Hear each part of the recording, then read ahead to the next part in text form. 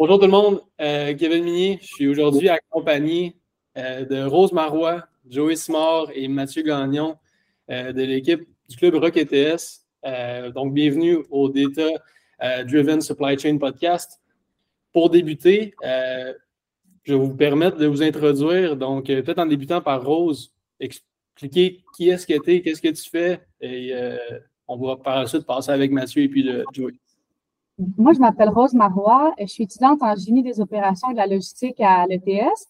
Puis, je suis également capitaine du club RockETS depuis maintenant 2 ans. Donc, je m'occupe beaucoup de la logistique dans l'équipe. Je m'assure que les membres se portent bien. Je m'assure que le projet avance bien. Puis, j'organise les compétitions puis les relations avec l'école. Parfait, c'est cool. Moi, comme tu as mentionné, Mathieu Gagnon, je suis ingénieur électrique. Je suis le gestionnaire de projet chez RockETS. Donc, c'est ma 4e année parmi RockETS. Donc, moi, mon rôle, c'est vraiment tout ce qui est gestion de projet, s'assurer l'avancement, puis juste s'assurer qu'on sort une fusée chaque année pour les compétitions, puis que tous les départements se parlent pour bien réussir. Oui. Salut tout le monde, moi, c'est Joey Simard. Je suis finissant en génie mécanique à l'ETS. Je suis aussi, c'est ma 3e année. J'entame ma 4e année dans le club maintenant. Puis mon rôle dans l'équipe, je suis spécialiste technique, ce qui fait en sorte que je m'occupe de pas mal tout le côté fabrication, tout ce qui est vraiment technique, c'est-à-dire les dessins d'assemblage, tout ce qui est modélisation 3D, gestion avec les fournisseurs, etc. C'est pas ça mon rôle dans l'équipe. Super, c'est super le fun de voir autant d'expérience autour de la table là, au niveau expertise et ingénierie. Je suis content d'être avec vous aujourd'hui. Merci encore une fois d'avoir pris le temps. Toujours une question là, qui me vient en tête quand je discute avec des gens en général, c'est de comprendre qu'est-ce qui les a amenés un peu à se lancer dans un domaine spécifique. Vous êtes les 3 dans le domaine d'ingénierie, les 3 dans un club qui est RockETS. Peut-être savoir qu'est-ce qui vous a amené, premièrement, à dire, moi, plus tard, je vais être ingénieur, je vais être dans un domaine qui est technique, concevoir des nouvelles choses, faire de la recherche et développement. Qu'est-ce qui vous a amené vers ça? Si, mettons, je peux commencer. En fait, l'ingénierie, moi, ça m'a toujours passionné. Dès mon entrée au cégep, quand j'étais au secondaire, je voulais rentrer au cégep d'un programme de génie. Parce que je trouvais ça intéressant, la façon que les trucs, comment on pouvait les fabriquer, les différents procédés de fab, comment ça fonctionne. Donc, je me suis inscrit en génie mécanique au cégep de Jonquière. J'ai gradué en 2019.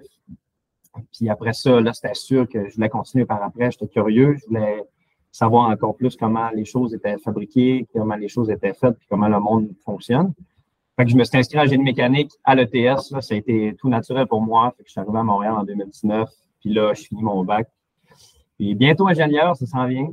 J'ai vraiment hâte, mais c'est ça. C'est une passion qui me tient depuis jeune, là, avec les Legos. Ça commence tout le temps par là. Oui, par les Legos, OK. Ah oui, vraiment, quand j'étais jeune, là, comme souvent, beaucoup de gens en mécanique sont là, ouais, leur passion là, pour la mécanique, puis comment ça fonctionne. C'est souvent les Legos ou les Technics aussi. Il y avait ça aussi qui rivalisait à une certaine époque. Fait que c'est ça. Voilà. Un peu comme Joey, moi, quand j'étais jeune, j'étais toujours intéressé par comment les trucs fonctionnaient. Fait que juste de désassembler des affaires, de comprendre le mécanique qui se passait en arrière. C'est surtout, moi, mon background, c'est plus en électrique. Mon père, il a étudié là-dedans. Fait que quand j'étais jeune, on faisait beaucoup de petits projets de comme faire des lumières, des trucs comme ça, où je désassembler des trucs puis juste comprendre l'électronique derrière ça. Fait que quand j'ai rentré après le secondaire, je savais vraiment que je voulais m'aligner vers ce domaine-là. Fait que j'ai fait, je suis Vanier College, j'ai fait un DEC en Computer Engineering System. Puis là, je n'étais pas sûr d'aller à l'université après, si c'était un choix que j'ai pris un peu dans ma dernière année de cégep. Mais j'ai découvert le club RockETS, puis c'est vraiment une des grosses raisons que j'ai décidé d'aller à l'université. J'avais appliqué à l'ETS pour cette raison-là. Et c'est vraiment la raison que j'ai comme choisi de faire mon 4 ans de bac qui est maintenant devenu plus 5 là, à cause du club.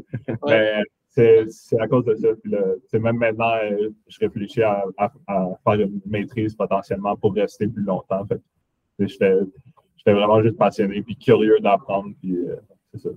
Ben, c'est intéressant. Puis juste avant que tu puisses y aller, peut-être Rose, c'est un bon point. Justement, peut-être que le RockETS pourrait mesurer avec l'ETS si le club est performant, si c'est intéressant pour les participants. Si tu fais un an de plus d'université pour le club, je pense que c'est un bon KPI à mesurer, là, que le club est efficace. Ah, ouais, il y en a beaucoup qui font plus qu'un bac dans le club juste pour rester plus longtemps. Il y en a qui vont jusqu'au doctorat même, juste parce qu'ils ne peuvent pas se voir, ils peuvent pas voir leur vie sans le club. Moi, c'est un petit peu similaire là, au gars. Moi, mon père a toujours travaillé en aérospatiale, donc ça a toujours été un milieu qui me fascinait un petit peu. Tu sais, j'étais comme, oh, tu sais, qu'est-ce que mon père il fait? J'ai toujours joué avec des Legos quand j'étais jeune. Je jouais pas avec des Barbies, moi, je jouais avec des Legos, je fabriquais des choses. J'écoutais l'émission Comment c'est fait. J'écoutais ça à chaque semaine. Donc, c'est vraiment ça qui m'a inspirée puis à vouloir comprendre le monde qui m'entourait. Puis moi, je suis allée à l'École nationale d'aérotechnique en génie aérospatial. Puis c'est vraiment là que ma passion pour l'aérospatiale a commencé. Puis ensuite, à l'université, je voulais pas trop aller en génie mécanique, je savais pas trop ce que je voulais faire. Fait que finalement, je suis allée en génie des opérations et de la logistique parce que je voulais faire plus de la gestion. Puis le club RockETS, c'est vraiment arrivé à un bon moment dans ma vie parce que c'est un moment où j'étais un petit peu perdue, j'avais pas beaucoup d'amis à l'université. Puis je suis rentrée dans le club, puis je me suis fait des amis pour la vie. Puis maintenant, on tripe ensemble à tous les jours à faire nos fusées puis à voyager. Donc, c'est vraiment une belle expérience. Ah, ben c'est super intéressant. Merci à tous pour l'introduction. Je vois un peu des thématiques qui reviennent, tu sais, beaucoup la curiosité de vouloir laisser, tu sais, de faire un peu l'essai de nos mains, tu sais, comme bâtir des Legos, par exemple, ben, de travailler, genre bâtir comme des sets de lumière, exemple, avec ton père, Mathieu. Fait que ceux qui écoutent, si vous avez des traits, si vous êtes curieux, vous voulez essayer avec vos mains, si vos enfants font ça, peut-être que vous avez des futurs ingénieurs là, avec vous. C'est super intéressant. Puis, peut-être pour débuter, on a mentionné un petit peu le Club RockETS depuis le début là, du podcast. J'imagine que certaines personnes sont peut-être déjà allées sur Google voir c'était quoi le Club RockETS. Mais est-ce que vous pouvez m'expliquer en peut-être une minute qu'est-ce que le Club RockETS? En fait, le Club RockETS, c'est le club de fusées-sondes à haute puissance de l'École de technologie supérieure. Puis c'est ça, on lance des fusées à différentes altitudes. Puis dans les fusées, il y a une expérience scientifique qui est dans un format de payload, qui est un format CubeSat, qui est un format standard de satellite. Donc, c'est ça, on développe les technologies de propulsion. On est en train de développer notre propre moteur hybride, mais aussi toutes les méthodes de fabrication pour le composite pour avoir un fuselage assez solide pour résister aux forces qui sont appliquées avec le moteur. Donc, c'est toutes des simulations, des petits ajustements qui font que ta fusée, est-ce qu'elle va survivre ou non, tu sais. Donc, c'est vraiment méticuleux comme travail. On fait la conception, la fabrication, on fait la peinture nous-mêmes, on fait absolument tout nous-mêmes. Donc, c'est vraiment stimulant, puis ça nous permet d'essayer plein de choses en aérospatiale. OK, je comprends. Fait que vous êtes vraiment un peu, si on veut, le one-stop shop qui va fabriquer une fusée. Fait que vous allez partir du début, des balbutiements à penser, bon, OK, on fait une fusée, on le sait, maintenant, comment ça se bâtit? C'est quoi les étapes pour y arriver? Puis finalement, bon, l'assemblage, des tests et tout ça. On va pouvoir y revenir un peu plus tard là, dans le détail. Mais on sait là, à vous avoir avec nous aujourd'hui que vous avez lancé là, plus d'une fusée dans l'histoire du club là, dans les airs. Combien de personnes ça va prendre pour arriver à ça? Vous êtes combien dans l'équipe en temps réel là, à chaque cohorte ou à chaque année? Dans l'équipe, on est environ une quarantaine de personnes. Je dirais qu'il y a plus comme 25-30 personnes qui sont là plus fréquemment. Il y a des gens qui gravitent autour, puis c'est ça, il y a des gens qui sont vraiment plus impliqués, il y en a d'autres qui gravitent plus autour, mais souvent, ce qui va arriver, c'est qu'il va y avoir un élément déclencheur, soit qu'on va amener les gens en compétition, ou peu importe, on va leur offrir une opportunité, puis c'est là que ça va débloquer, puis que là, ils vont s'investir à 100 000 % dans le club, puis qu'ils vont se mettre à triper. Donc, c'est ça qu'on aime voir. On aime ça voir les gens évoluer dans notre club, mais aussi comme se développer une passion, puis essayer des nouvelles choses. OK. Vas-y, Mathieu. Un peu à ça. C'est ça, comme cette année, il y a une couple de semaines, on est parti en compé, fait qu'on était 15 à aller en compé. C'est ça, les 15 ont comme un rôle qui est dédié à la fusée ou l'assemblage de la fusée. Puis après ça, à travers ça, on peut former des nouveaux membres. Puis c'est ça, le nombre de membres dans le club a changé beaucoup avec le temps. Je sais qu'à moi puis Joey, on avait entré, on était comme une dizaine ou moins qu'une dizaine. Puis là, avec la COVID, il y a eu évidemment de la misère avec le recrutement. Puis là, on a vraiment repris en force. Puis là, je pense qu'on est comme vraiment un des plus gros cohortes, comme tu as mentionné, de l'histoire de RockETS. Puis on a vraiment un bon noyau avec tout qu'on a bâti puis les expériences qu'on a prises. Fait que c'est vraiment cool à voir. Ah, ben je suis content pour vous que ça ait pu reprendre une bonne courbe là, au niveau de la quantité un peu d'individus dans l'équipe. Comment vous faites, si on veut, je pose la question peut-être, là, Joey, mettons, au niveau partage, travail, peut-être travail sur le site, travail, études. En fait, comment vous faites pour combiner entre l'école, RockETS, peut-être le travail que vous avez les fins de semaine, là, comme beaucoup d'étudiants? Là? Ouais, en fait, ben, c'est une bonne question d'ailleurs. En fait, pour la conciliation plus études avec le club, c'est surtout une question de priorité, je pense. Moi, en tout cas, dans ma vie, tu sais, moi, j'ai pas de travail à temps partiel pour le moment, en fait, parce qu'on a la chance d'avoir des stages rémunérés, nous autres, à l'ETS. Fait qu'au moins, on est capable de s'arranger au niveau financier là, avec les stages. Mais ce qui nous donne aussi l'opportunité de s'investir dans le club, parce que oui, les études en génie, c'est exigeant. Notre emploi du temps est vraiment chargé. Mais le club, ça a été en tout cas une façon pour moi de rester accroché vraiment à l'école, parce que tu sais, des fois, c'est facile, surtout avec la COVID. On n'a pas été chanceux. Nous autres, on était dans le plein milieu de notre bac. La COVID a frappé. Puis, fait que en tout cas, moi, pour ma part, ma motivation, elle a vraiment diminué. Puis, le fait d'être dans le club RockETS, ben, tu sais, on était tous là-dedans ensemble. Fait que ça nous a permis vraiment, ben, en tout cas, moi, ça m'a permis de vraiment garder ma motivation et être capable de concilier mes deux passions, le génie mécanique avec l'aérospatiale, ce qu'on fait dans les fusées. Aussi, tu sais, on n'est pas obligé d'être tout le temps, de prendre tout le temps le maximum de cours par session. Tu sais, on peut en prendre un peu moins puis faire de la place pour le club. Parce qu'au final, c'est vraiment une expérience pertinente, en fait, au final, pour développer notre carrière. Oui, ça fait un. Oh, vas-y, Mathieu. Ben, un autre point avec ce que Joey disait, je pense aussi un autre aspect de Rocket, c'est qu'on est comme vraiment, on s'entraide beaucoup. Fait que vu qu'on a comme des étudiants qui sont comme de première session jusqu'à comme, tu sais, des graduants, souvent on va s'entraider aussi. Il y a des personnes, tu sais, qui ont déjà fait un certain cours, qui vont donner de l'aide à d'autres qui ont fait tu sais, qui font le cours ou qui ont peut-être la difficulté. Fait que dans cet aspect-là aussi, on s'entraide de genre, tu sais, on comprend l'implication que, tu sais, des fois, ça peut rendre ça difficile de suivre tous tes cours, puis de bien réussir, puis de faire les clubs. Fait qu'on essaie d'aider, ou comme, tu sais, si tu as besoin d'étudier pour un cours, on viendra t'aider, ou, tu sais, les personnes qui ont déjà fait le cours viendront t'aider.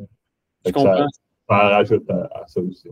Oui, ça, un peu comme Rose le disait, ça permet, de rencontrer des nouvelles personnes, mais aussi d'avoir, comme tu dis, de tous les cycles différents, d'être capable d'avoir de l'aide, puis ces personnes-là que tu rencontres peuvent devenir une aide super importante, surtout dans un programme qui est assez demandant, comme tu disais, Joey. Joey, tu as terminé ton point tantôt en disant que ça peut aider au niveau de la carrière professionnelle par la suite. Ça m'intrigue beaucoup. Tu sais, je peux l'imaginer un peu que vous êtes dans toutes les étapes de fabrication, de conception, comme dit, fabrication. Il y a souvent du financement qui est une question qui va venir, mais j'imagine que les entreprises, ensuite, par exemple en aérospatiale, regardent votre CV puis voient que vous avez fait mettons, les 4 dernières années dans le club ou les 5 dernières années dans le club. C'est un plus, j'imagine, ou je me trompe? Complètement. En fait, c'est surtout, tu sais, comme je disais tantôt, à l'ETS, on a des stages à faire. Puis, toutes les entrevues que j'ai passées avec des employeurs, ils étaient comme « Ah ouais, t'es dans le club Rocket, c'est quoi que tu fais? C'est quoi? » Là, j'explique un peu c'est quoi qu'on fait, on lance des fusées. « Ah ouais! » Puis ils parlent des expériences qu'on a là-dedans. C'est vraiment, ça nous démarque sur le marché du travail, vraiment, parce que on a de l'expérience, c'est pas n'importe quoi, là, on lance quand même des fusées à assez haute altitude. Là. On fait pas des petits pots de yoga, malgré que je veux pas sous-estimer l'ingénierie des pots de yoga. Mais tu comprends ce que je veux dire? Genre, vraiment, on a l'opportunité de se développer des compétences que autrement, on ne pourrait pas se développer ailleurs que dans un club étudiant. Là. Surtout l'effervescence ici de tous les clubs. Je parle pour le mien, mais il y a plus de 30 clubs étudiants à l'ETS. C'est tout vraiment des environnements dynamiques. On s'entraide. Puis les gens, c'est vraiment des passionnés. Les compagnies recherchent vraiment ça parce qu'ils savent qu'on est capable de travailler sous pression. On a passé des nuits blanches à essayer de faire marcher l'avionique pour pouvoir lancer la fusée. Oui. On est capable de travailler en équipe parce que on n'a pas le choix de travailler ensemble. Il n'y a pas une personne qui peut faire une fusée. Donc, ils voient vraiment qu'on a des qualités qu'on développe seulement dans les clubs étudiants à avoir des projets comme ça. C'est vraiment le fun. Les compagnies nous recherchent parce que, juste pour donner un exemple, je suis en stage en ce moment dans une compagnie en aérospatiale. Puis, ils recherchent beaucoup de nouveaux talents. Des ingénieurs sont toujours en recrutement. Et là, je dis, moi, j'en connais des ingénieurs super compétents qui finissent leur bac. Là. Donc, j'ai pu référer 2 personnes. Joey a eu une entrevue cette semaine. Puis, j'ai un autre de nos amis, Marco, qui a été engagé en génie logiciel. Donc, tu sais, on s'entraide là-dedans, puis moi, je nous trouve vraiment inspirants. Je me dis, on est le futur de l'aérospatiale, puis surtout du spatial, parce qu'on est beaucoup à vouloir développer le domaine spatial au Canada. Donc, je me dis juste, c'est en pleine effervescence, puis ça va être nous qui vont faire ces changements-là. Donc, ça me donne beaucoup d'espoir, beaucoup de fierté. C'est cool souvent aussi quand tu rentres en entrevue ou tu contactes des compagnies, des fois tu trouves même des anciens membres de club. Ça nous est arrivé, on parlait avec des commanditaires de club, puis il y a un ancien du club qui travaille là qui est comme « Ah, je me rappelle de mon temps avec RockETS » ou moi j'ai fait un stage, mon dernier stage à l'ETS, j'ai pris, puis c'était avec le fondateur de RockETS qui était mon boss. Puis là, j'ai continué là, temps partiel, puis là, je travaille là actuellement. Mais c'est ça, même juste d'avoir des contacts dans l'industrie, c'est toujours cool d'avoir un réseau alentour du club. Même si c'est même pas à l'ETS, mais juste les autres clubs, on est comme plusieurs à Montréal. Fait que juste d'avoir ces connexions-là, ça peut aussi aider d'avoir une entrée à une certaine place pour trouver un emploi futur. Oui, c'est ça. C'est un beau mix entre autant que vous développez des expertises, des compétences, des hard skills, là, vous bâtissez une fusée, que vous développez aussi un peu des soft skills au niveau d'aller, toute la partie d'aller chercher des commanditaires, d'aller vendre un peu le club, je veux dire, c'est toute la belle, puis le bâtir aussi les contacts que vous faites à travers l'expérience, à travers les années, et puis tout ça. Vraiment super intéressant. Puis partager un peu ton point, Rose, c'est inspirant, je trouve aussi. Là, je l'ai écouté parler, j'ai le goût de prendre un cours de 4 ans d'université, faire un bac à l'ETS. Peut-être que si on parle un peu au niveau là, technique, on parle qu'on lance des fusées. J'imagine que c'est pas tout le monde qui vont écouter qui ont déjà soit pris part au club RockETS ou qui participent à bâtir une fusée en ce moment. Vous, de votre côté, c'est quoi le véhicule que vous construisez? C'est quoi peut-être les dimensions? Ça ressemble à quoi, si on veut, là, la puissance de cette fusée-là? Peut-être des statistiques un peu autour, là, des chiffres autour de qu'est-ce que vous faites? Dans le fond, la fusée qu'on a lancée s'appelle Sikinet. C'était une fusée de 6,4 pouces de diamètre. Ouais. Elle était environ 12 à 13 pieds de long, juste pour te donner une idée. Dans le fond, elle était propulsée par le moteur commercial solide le plus puissant, donc qui est de 40 000 newtons. Donc, c'est environ, ça brûle pour 5 secondes, fait que c'est 8 000 newtons par seconde, qui est quand même très puissant. Donc, c'est super impressionnant à voir. Puis c'est ça, la fusée a fait environ 1,6 G de Mach. Là, elle fait proche de 16 G d'accélération. Donc, c'est quand même très rapide. Puis super impressionnant de voir déclencher ça. Ça accélère super rapidement. Puis tu fermes tes yeux, puis elle est déjà partie. Là, donc, c'est assez cool. Puis c'est ça. Je pense pas qu'on a mentionné non plus, mais c'est ça, elle a fait 30 000 pieds d'altitude. Donc, pour les personnes qui sont pas familiers, c'est environ la même hauteur qu'un avion de ligne. Fait que, on lance ça prend 5 secondes pour le moteur, puis là, c'est environ 40 secondes, puis elle se rend à 30 000 pieds. Donc, c'est un peu le chiffre de cette fusée. C'est fascinant. On part un peu terminer le sujet avec ça, mais félicitations quand même là, en avance déjà. Puis, si je ne me trompe pas, c'est même 30 884 pieds, là, si on va jusqu'en le détail près. Félicitations pour vrai. Puis, ceux qui ne veulent pas entendre, allez voir leurs vidéos sur leur page LinkedIn, Facebook et tout. C'est assez impressionnant. Puis, vraiment le fun de savoir, là, celle avec le téléphone cellulaire qui est très naturel. J'ai adoré. Là. On voit que l'excitation est dans la place, puis je vous comprends. Comment, tu sais, vous avez bâti là, une fusée qui a ces specs-là, qui est capable de descendre à 30 000 pieds. C'est quoi le processus pour arriver à ça? Puis peut-être m'expliquer un petit peu, là. J'imagine qu'à chaque année, vous faites une nouvelle fusée, ou je me trompe? Oui, on en fait même 2. Les 2 dernières années, on a commencé à faire 2 fusées par année. Okay. Donc, je peux parler un peu de les étapes, comment on fonctionne. D'habitude, au début de l'année, on regroupe tous les nouveaux membres, tous les anciens membres, puis on fait souvent comme un sondage où on pose des questions de comme c'est quoi qu'on veut faire cette année, c'est quoi les projets qu'on veut prendre en main. Après ça, on va tomber dans comme la phase de conception, de comme vraiment sortir les idées, de passer à travers. C'est quoi les options pour se rendre à cette solution-là? Mettons, cette année, on s'est dit qu'on voulait lancer le moteur le plus puissant, puis on voulait se rendre à 30 000 pieds. Fait que là, tu sais, il y a quand même beaucoup de chemin qu'on peut faire pour se rendre à ça. Fait que là, on a dit, OK, mais on va sortir plein de solutions. Puis après ça, il y a la phase où on trie les idées, puis on commence à prendre les choix de comme, OK, c'est ce chemin-là qu'on va prendre pour cette fusée-là. Après ça, ça va jusqu'à environ l'hiver, la session d'hiver.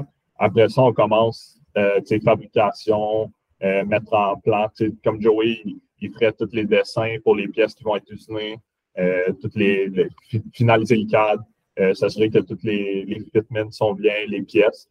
Puis après ça, on tombe dans la fabrication. Ça dure quand même un 3-4 mois, je dirais même un peu plus.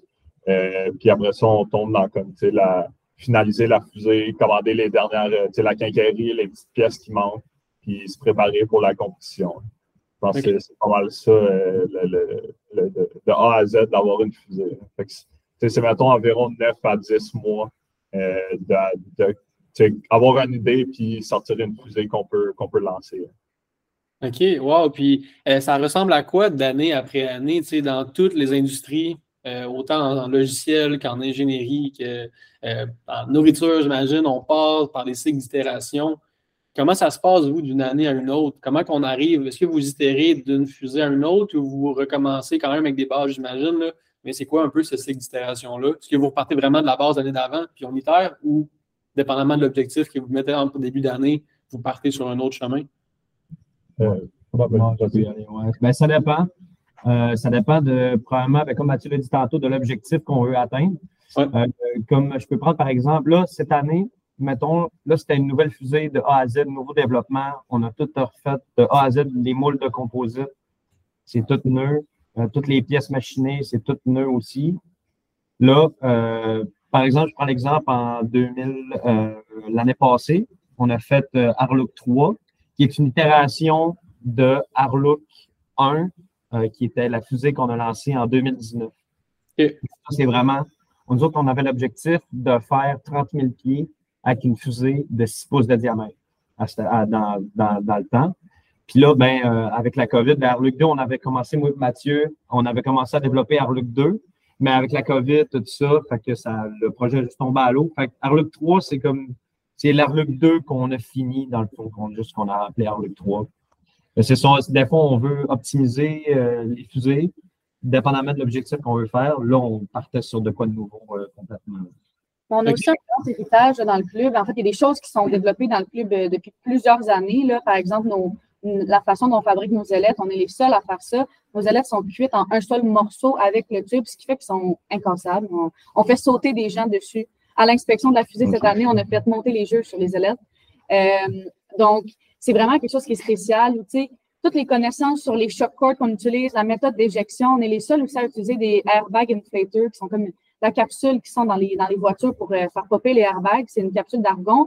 On est les seuls à utiliser ça pour faire séparer notre fusée. Donc, c'est toutes des technologies qui ont été développées avant même qu'on rentre dans le club, mais qu'on continue avec l'héritage, c'est ça, à utiliser puis à pousser plus loin. Donc, c'est ça. Année à année, la fusée, elle peut changer ou on peut développer certaines choses, mais on garde une certaine base, comme mettons l'avionique. C'est quoi qu'on essaie de continuer. C'est dépendant de la fusée. C'est sûr que les modules risquent de changer. Les choses qu'on veut faire, c'est mettons l'éjection de la fusée ou le nombre d'éjections, les trucs comme ça. La base du système reste la même. Comme ça, on peut développer puis faire des avancements plus technologiques au lieu de recommencer de zéro chaque année. OK, je comprends. Non, c'est une question qui me chicotait un peu parce que je me demandais vraiment le processus. Puis est-ce que chaque année aussi, comme vous dites, c'est pas toujours les mêmes objectifs? Puis ça va dépendre des compétitions dans quelle classe vous voulez participer, probablement, que vous choisissez, OK, là, c'est le 30 000 pieds, on veut dépasser ça. Oui, c'est ça. Souvent, c'est comme là, c'est la classe de compétition, mais là, on a une nouvelle compétition depuis l'année passée qui est Launch Canada. Puis celle-là, on a plus de liberté, je dirais. Avec Spaceport America Cup, on est limité les catégories, c'est 10 000 ou 30 000. Là, avec Launch Canada, on a accès, dans le fond, c'est nous qui donnent c'est quoi qu'on aimerait faire. Puis là, on vise ça. Fait que, ça nous permet, comme cette année, on vise battre le record canadien, puis on vise environ 50 000 pieds. Fait que, c'est de quoi qu'à l'autre compétition, on n'avait pas accès parce que c'est pas une catégorie qui existe. Mais là, avec cette compétition-là, on peut dire, mais là, on vise ça. Fait qu'on peut faire des fusées un peu plus larges ou avec des trucs plus intéressants. Donc, comme Joey l'a mentionné, on a juste un peu plus de liberté. OK, je comprends. Fait que là, 50 000 pieds que tu dis? Oui. Plus, ça serait un record. Est-ce que 30 000, c'est un record de RockETS du club, j'imagine? Ou... Ça serait un record du club, mais ça serait aussi le record canadien pour les moteurs solides. Donc, c'est la plus haute altitude qui a été obtenue avec un moteur solide commercial. Wow. Fait que vous avez des grandes ambitions, puis c'est vraiment le fun. C'est là que ça rend aussi d'être inspirant, c'est de se repousser, dépasser les limites le plus possible à chaque année. Ça ne doit pas être, j'imagine, d'avoir des beaux défis qui arrivent dans un processus de 8 à 10 mois là, que tu mentionnais, Mathieu, au niveau d'un début de session, début d'année, puis ça rendre aux compétitions, puis faire voler, lancer le tout en marche. Au niveau, là, on est très toujours, c'est un podcast sur le supply chain, on est toujours curieux au niveau de l'approvisionnement.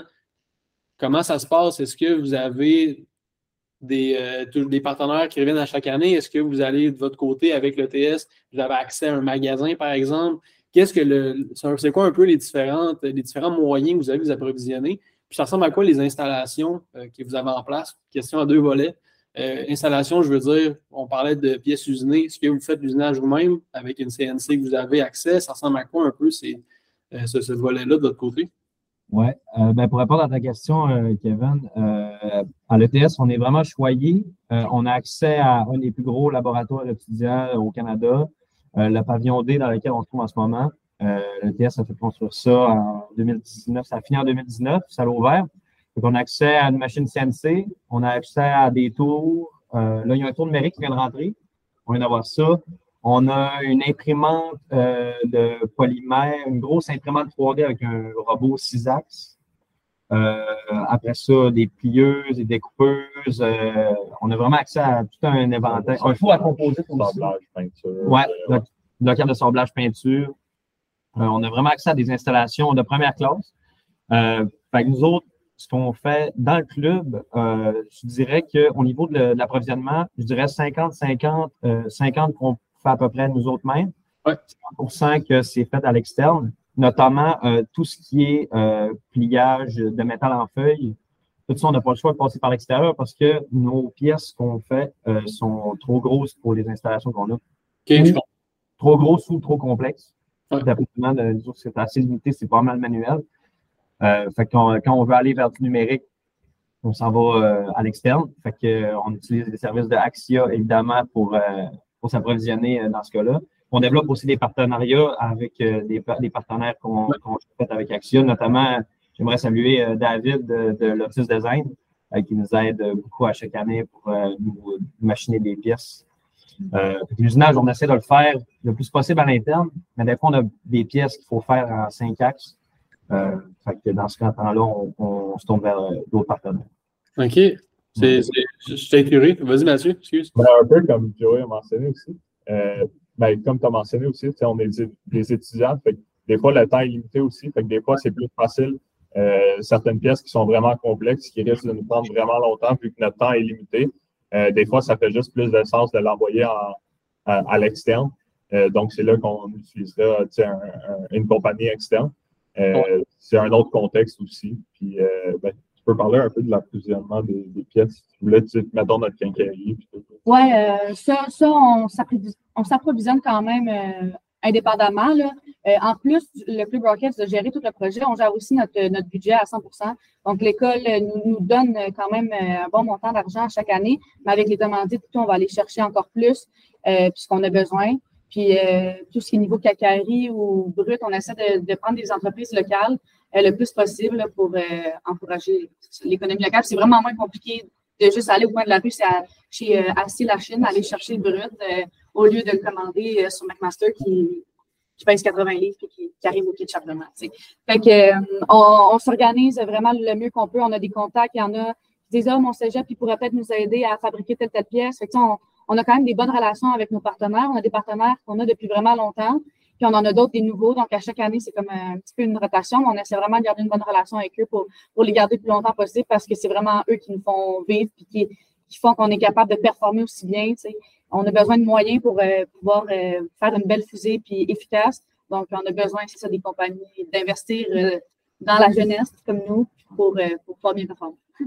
Oui, je comprends. Puis, ça ressemble à quoi un peu Est-ce que le club, j'imagine, doit être super bien reçu par toutes les entreprises que vous allez vous approcher? Est-ce que ça se passe quand même bien de trouver des partenaires puis aussi vous approvisionner? Parce qu'on le sait des fois, quand c'est des petits volumes, c'est pas tout le monde qui va le faire ou qui est prêt, qui a le temps, il va prioriser peut-être des plus gros clients. Réussissez-vous quand même? J'imagine que oui, parce que vous avez lancé une fusée là, récemment, mais comment ça se passe, ce processus-là? Oui, vraiment. Ça va bien. Tu peux... Je pense souvent, quand on approche les compagnies, ils trouvent, d'habitude, ils sont vraiment intéressés par ce qu'on fait. C'est rare qu'ils soient contactés par genre, un club qui fait des fusées. Fait que, d'habitude, ils sont juste curieux, ils veulent apprendre un peu plus. Je dirais, pour certaines pièces, on a un réseau. Là, maintenant, reprendre au début, c'était plus difficile d'avoir, comme tu as dit, des petites quantités. Les compagnies, des fois, sont pas certains. Mais là, on s'est bâti un réseau de, comme Joey a mentionné, Loaded Design, d'autres compagnies qu'on a trouvées, notamment à travers Axia, qui nous ont aidés à juste bâtir un réseau où on pourrait envoyer nos designs. Puis eux sont toujours prêts à faire les pièces pour nous autres, puis ils sont vraiment contents d'offrir ce service-là. Puis on n'a pas vraiment eu de problème à ce niveau-là. Fait qu'on est vraiment contents. OK. Au contraire, à chaque fois que j'envoie des appels d'offres, je suis assez surpris. Des fois, on envoie des pièces assez complexes, mais on dirait qu'il n'y a rien d'assez complexe pour les fournisseurs. On envoie quand même des pièces d'aérospatiale. On se fait, des fois, c'est un peu tête, les tolérances, tout ça, mais pour vrai, les gens, ils nous apprécient beaucoup. Puis surtout, on est avec l'ETS et puis l'ETS a des bonnes relations avec l'industrie en général. On est super bien reçus, là, honnêtement. On n'a pas vraiment de difficulté à se trouver des fournisseurs. On a fait usiner là, notre moule de Noseconde. En fait, cette année, c'est le premier Noseconde qu'on a fait nous-mêmes. Avant, on l'achetait toujours parce que ça coûtait, je sais pas, 150 $ puis il était déjà tout fait. Fait que pour le trouble, on l'achetait toujours. Mais là, vu qu'on avait un diamètre non conventionnel, on devait le faire nous-mêmes.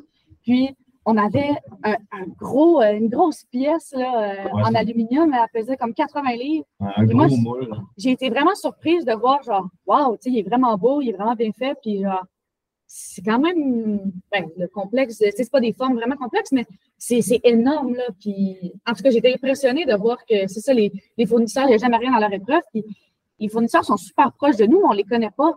Mm-hmm. Donc, c'est pour ça qu'Axia, on aime beaucoup parce que ça nous permet de faire des contacts avec les gens qui sont proches de nous, des compagnies qu'on ne connaît pas. Puis, ça nous permet de répondre à notre demande parce que tout seul, on aurait vraiment plus de misère à envoyer nos dessins pour les faire fabriquer.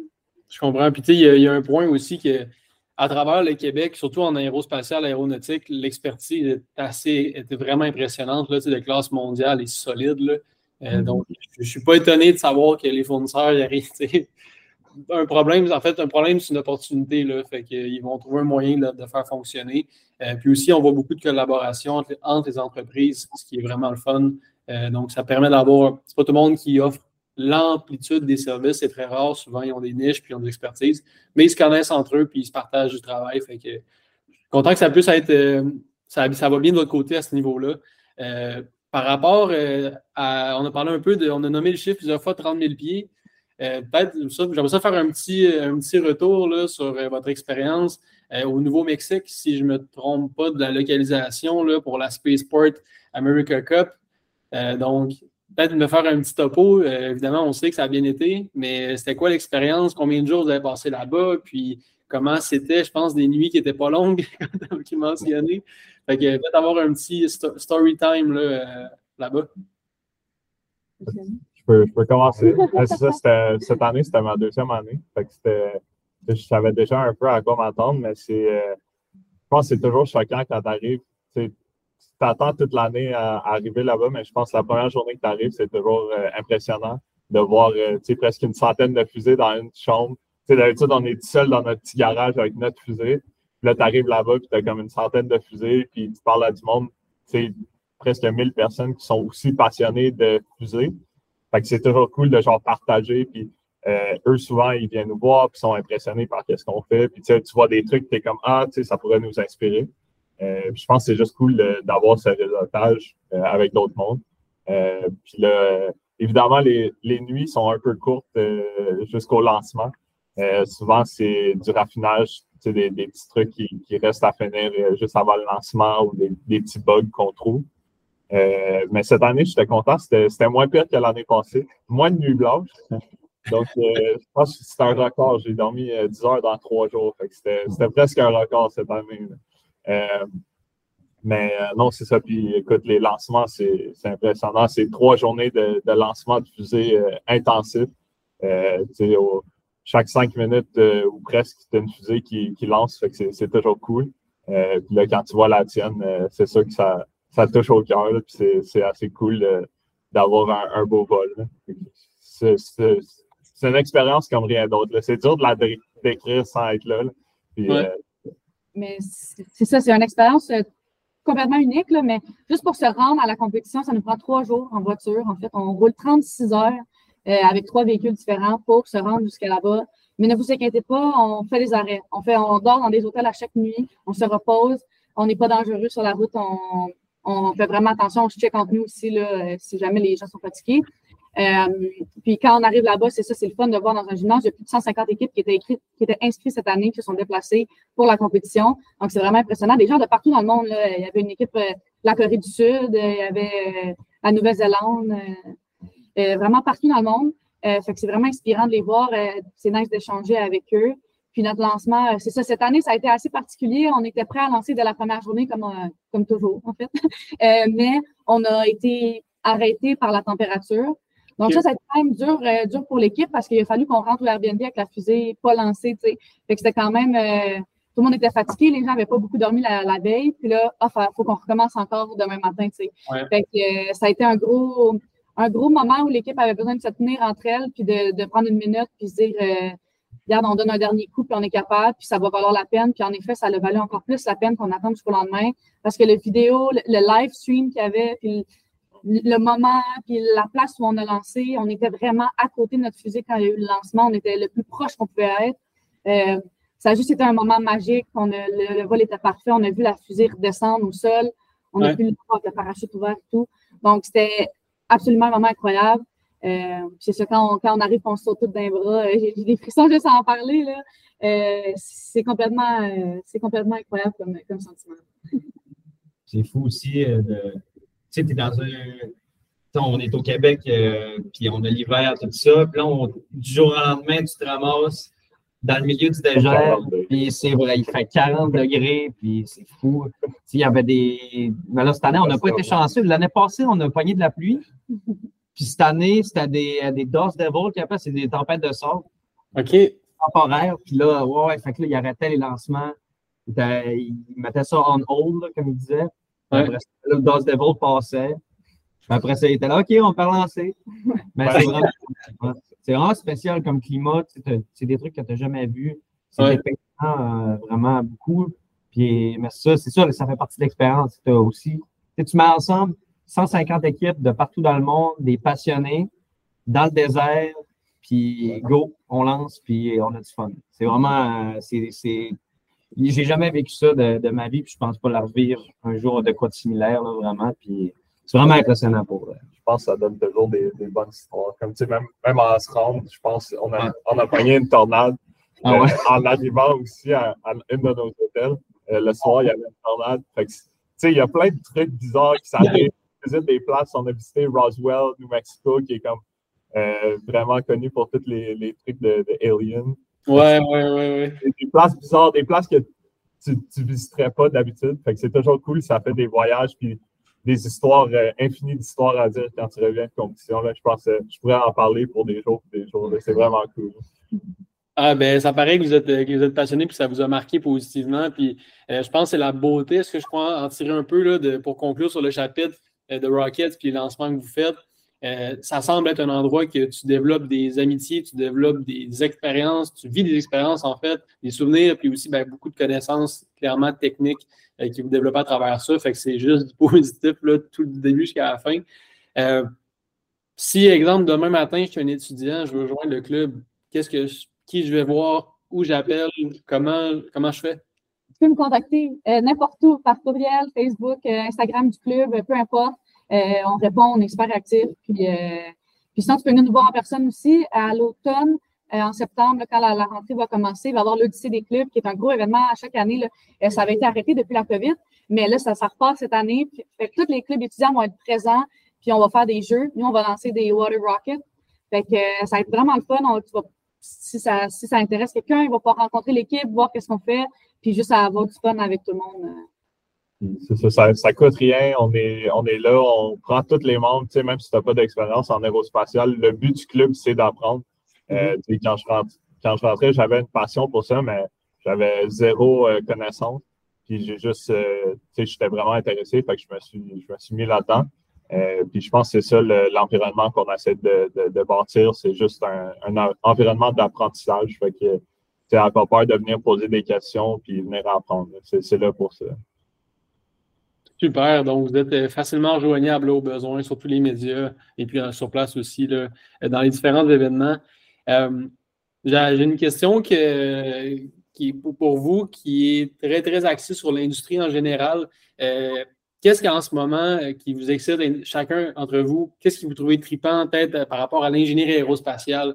On voit, on suit tous, j'imagine, on suit SpaceX, on va suivre là, le net zero, là, les émissions carbone dans l'aviation, c'est le sujet de l'heure qu'on parle là, pour les 20 prochaines années. De votre côté, c'est quoi là, qui vous excite, qui vous motive à continuer dans cette industrie-là? Si je peux y aller, moi, ce qui m'intéresse beaucoup, c'est les nouveaux matériaux que les compagnies d'aérospatiales commencent à utiliser. Il y a de plus en plus de fibres composites qui sont en train de se travailler, des nouveaux alliages pour faire des trains d'atterrissage, mettons, plus légers ou des pièces structurelles plus légères.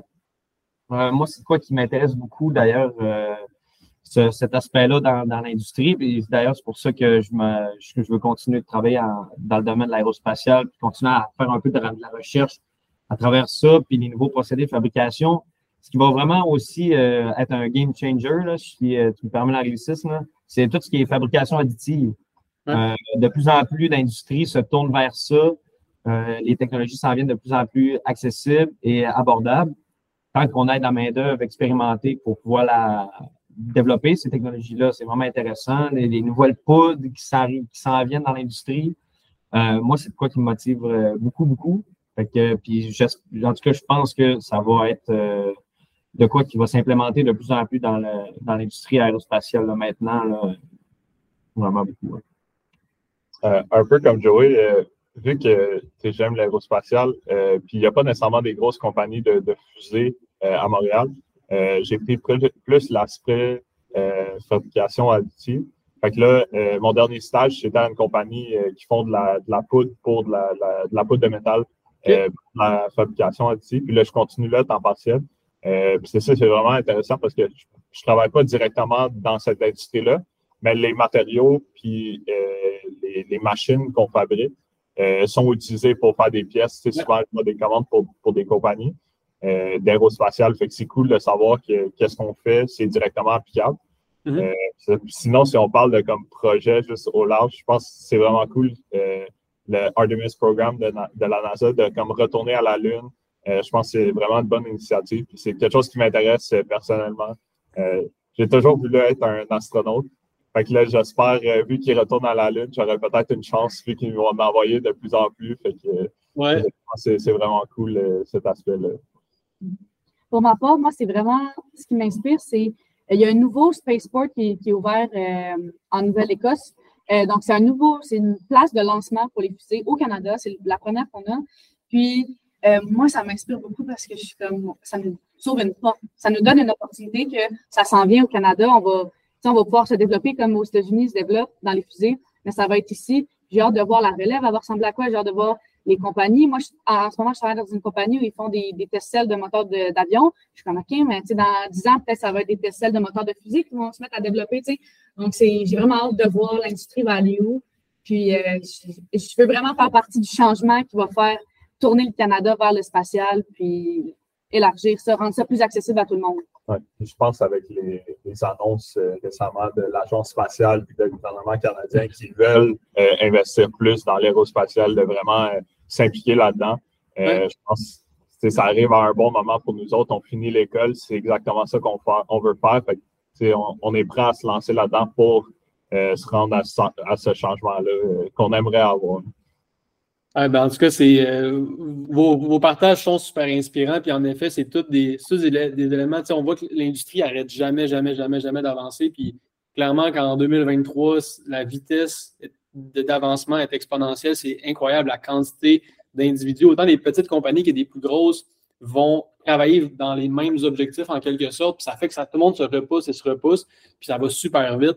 Un petit dernier point que j'aimerais juste vous demander, parce que vous êtes 3 jeunes professionnels qui rentrent sur le marché du travail quand même très, très bientôt ou qui sont déjà dedans. On sait en ce moment, il y a beaucoup d'entreprises qui nous mentionnent et qui affirment avoir de la difficulté à trouver des ressources qualifiées qui sont motivées. Moi, si je suis un employeur d'un matin, vous êtes les premiers sur la liste que je veux dans mon équipe, mais est-ce que vous avez peut-être des conseils pour ces entreprises-là? Comment vous trouvez des gens comme vous? J'imagine que les clubs, c'est un bon moyen, mais est-ce qu'il y a peut-être, sans passer nécessairement trop de temps sur ce sujet-là, mais est-ce qu'il y a vous sentez que les entreprises vont assez vers vous? S'il y en a qui vont vous chercher directement, est-ce qu'ils sont présents dans les écoles? Ça ressemble à quoi le contexte que vous vivez actuellement? Bien, ça arrive qu'ils viennent nous chercher directement. Là. Des fois, on se fait recruter pour certaines choses en particulier. Ouais. Mais moi, ce que je conseille aux entreprises, puis ce que je fais actuellement avec mon stage, c'est qu'ils vont se mettre à commencer les clubs étudiants parce qu'ils voient le potentiel que les étudiants dans les clubs ont. Puis, moi, je dis le bouche à oreille, c'est mieux. Moi, j'adore mon stage, j'adore ce que je fais dans cette entreprise-là. Fait que j'en parle à mes amis, j'en parle à mon club. Je suis comme, hey, si tu cherches une job en aéro, j'en connais une, blablabla. Je pense que c'est vraiment le meilleur moyen, le bouche à oreille. Prenez des stagiaires. À l'ETS, on offre des stages énormément. Donc, rentrez en contact avec l'ETS pour offrir des stages. C'est vraiment une bonne façon de vous offrir de la visibilité puis de faire un contact au moins avec un étudiant. Puis après, c'est ça, le mot se passe très vite. Ouais, je pense que le point d'offrir des stages, c'est une super bonne façon. Surtout, ça permet à l'étudiant une opportunité d'apprendre. Je pense surtout dans le club, c'est ça qu'on recherche. Fait que souvent, quand tu vas aller chercher ça dans l'entreprise ou la compagnie où tu veux travailler. Fait que je pense souvent quand les compagnies ils offrent ce niveau d'apprentissage ou un peu de créativité où tu peux t'impliquer puis apprendre puis de juste élargir tes connaissances, je pense que c'est plus attirant comme stage ou d'emploi futur. En fait. Puis, moi, j'aurais un message à ces entreprises-là à passer, c'est de nous faire confiance. Surtout les gens dans les clubs, on est des gens vraiment passionnés, puis on aime ce qu'on fait. Puis notre objectif, quand on va entrer sur le marché du travail, c'est de continuer dans cette même optique-là. Parce que tu ne peux pas arriver au travail et pas aimer ça, puis faire OK, j'ai fait 4 ans d'université, 3 ans de technique pour me ramasser à faire ça. Tu veux continuer à être motivé et à être passionné. C'est juste nous faire confiance, puis nous donner une chance de nous prouver dans l'industrie parce que vraiment, on est des gens qui sont vraiment compétents. J'estime extrêmement beaucoup mes collègues. Fait que ouais, c'est ça, juste nous donner une chance puis d'aller voir ce qu'on fait. Tous les clubs étudiants ici à l'ETS, c'est vraiment des trucs qui sont des nombres de l'industrie, vraiment. Là. Fait que, ouais, c'est ça que j'aurais à dire. Merci beaucoup pour vos partages sur ce point-là. C'est quelque chose qui est extrêmement pertinent pour beaucoup d'entreprises. Il me resterait juste un dernier point qui est un peu probablement de vous remercier tous et toutes d'avoir pris le temps aujourd'hui pour ce podcast-là. Votre expérience est vraiment intéressante. J'ai eu vraiment de plaisir à vous écouter. J'avais plein de questions. Vous m'avez super bien répondu. Je suis certain puis que ceux qui vont écouter, il y a des étudiants probablement ou des futurs étudiants universitaires là, qui vont l'écouter. Puis je crois que si ce podcast-là ne vend pas le Club RockETS, je pense qu'il va falloir que vous leur montrez une fusée qui vole devant leurs yeux pour qu'ils puissent joindre parce que moi, ça me conviendrait. Est-ce que vous avez peut-être un mot à ajouter? Peut-être un petit 15-20 secondes chaque. Je ne sais pas si vous avez quelque chose à partager. Oui, c'est vrai. Quoi que ce soit, je laisse la parole. Je dirais juste, si vous avez d'autres questions, vous êtes curieux d'apprendre plus, on adore parler de ça. Fait que, vous pouvez nous contacter par courriel ou si vous voulez, de n'importe qui écoute ça, on est super disponible à parler. Fait n'aie pas peur de nous contacter si tu as des questions. Puis je pense que tout le monde ici serait super content de parler de ce qu'on fait. Là. Moi, je voulais juste dire merci pour l'opportunité, vraiment. On aime ça parler de ce qu'on fait, on aime ça montrer, puis on apprécie vraiment les collaborations qu'on fait. Donc, merci de nous donner une chance. Puis, merci de croire en nous, surtout. Exact. Pour faire du pouce sur ce que Rose dit, merci. Merci à toi, Kevin, de nous recevoir aujourd'hui au podcast. C'est un honneur de pouvoir partager notre passion puis de ce qu'on fait. Puis merci aussi à tous nos commanditaires et tous ceux-là qu'on a la chance de travailler avec eux au quotidien. Puis merci de croire en nous. On en a vraiment besoin dans ces moments-là. C'est super. Merci beaucoup. Merci à tous pour l'écoute. Encore une fois, si vous avez des questions pour nos invités, pour le Club RockETS, vous pouvez les trouver sur tous les médias sociaux, les contacter directement. Leurs coordonnées vont être évidemment dans les descriptions. Puis, n'hésitez pas à écouter nos prochains épisodes. Un gros merci.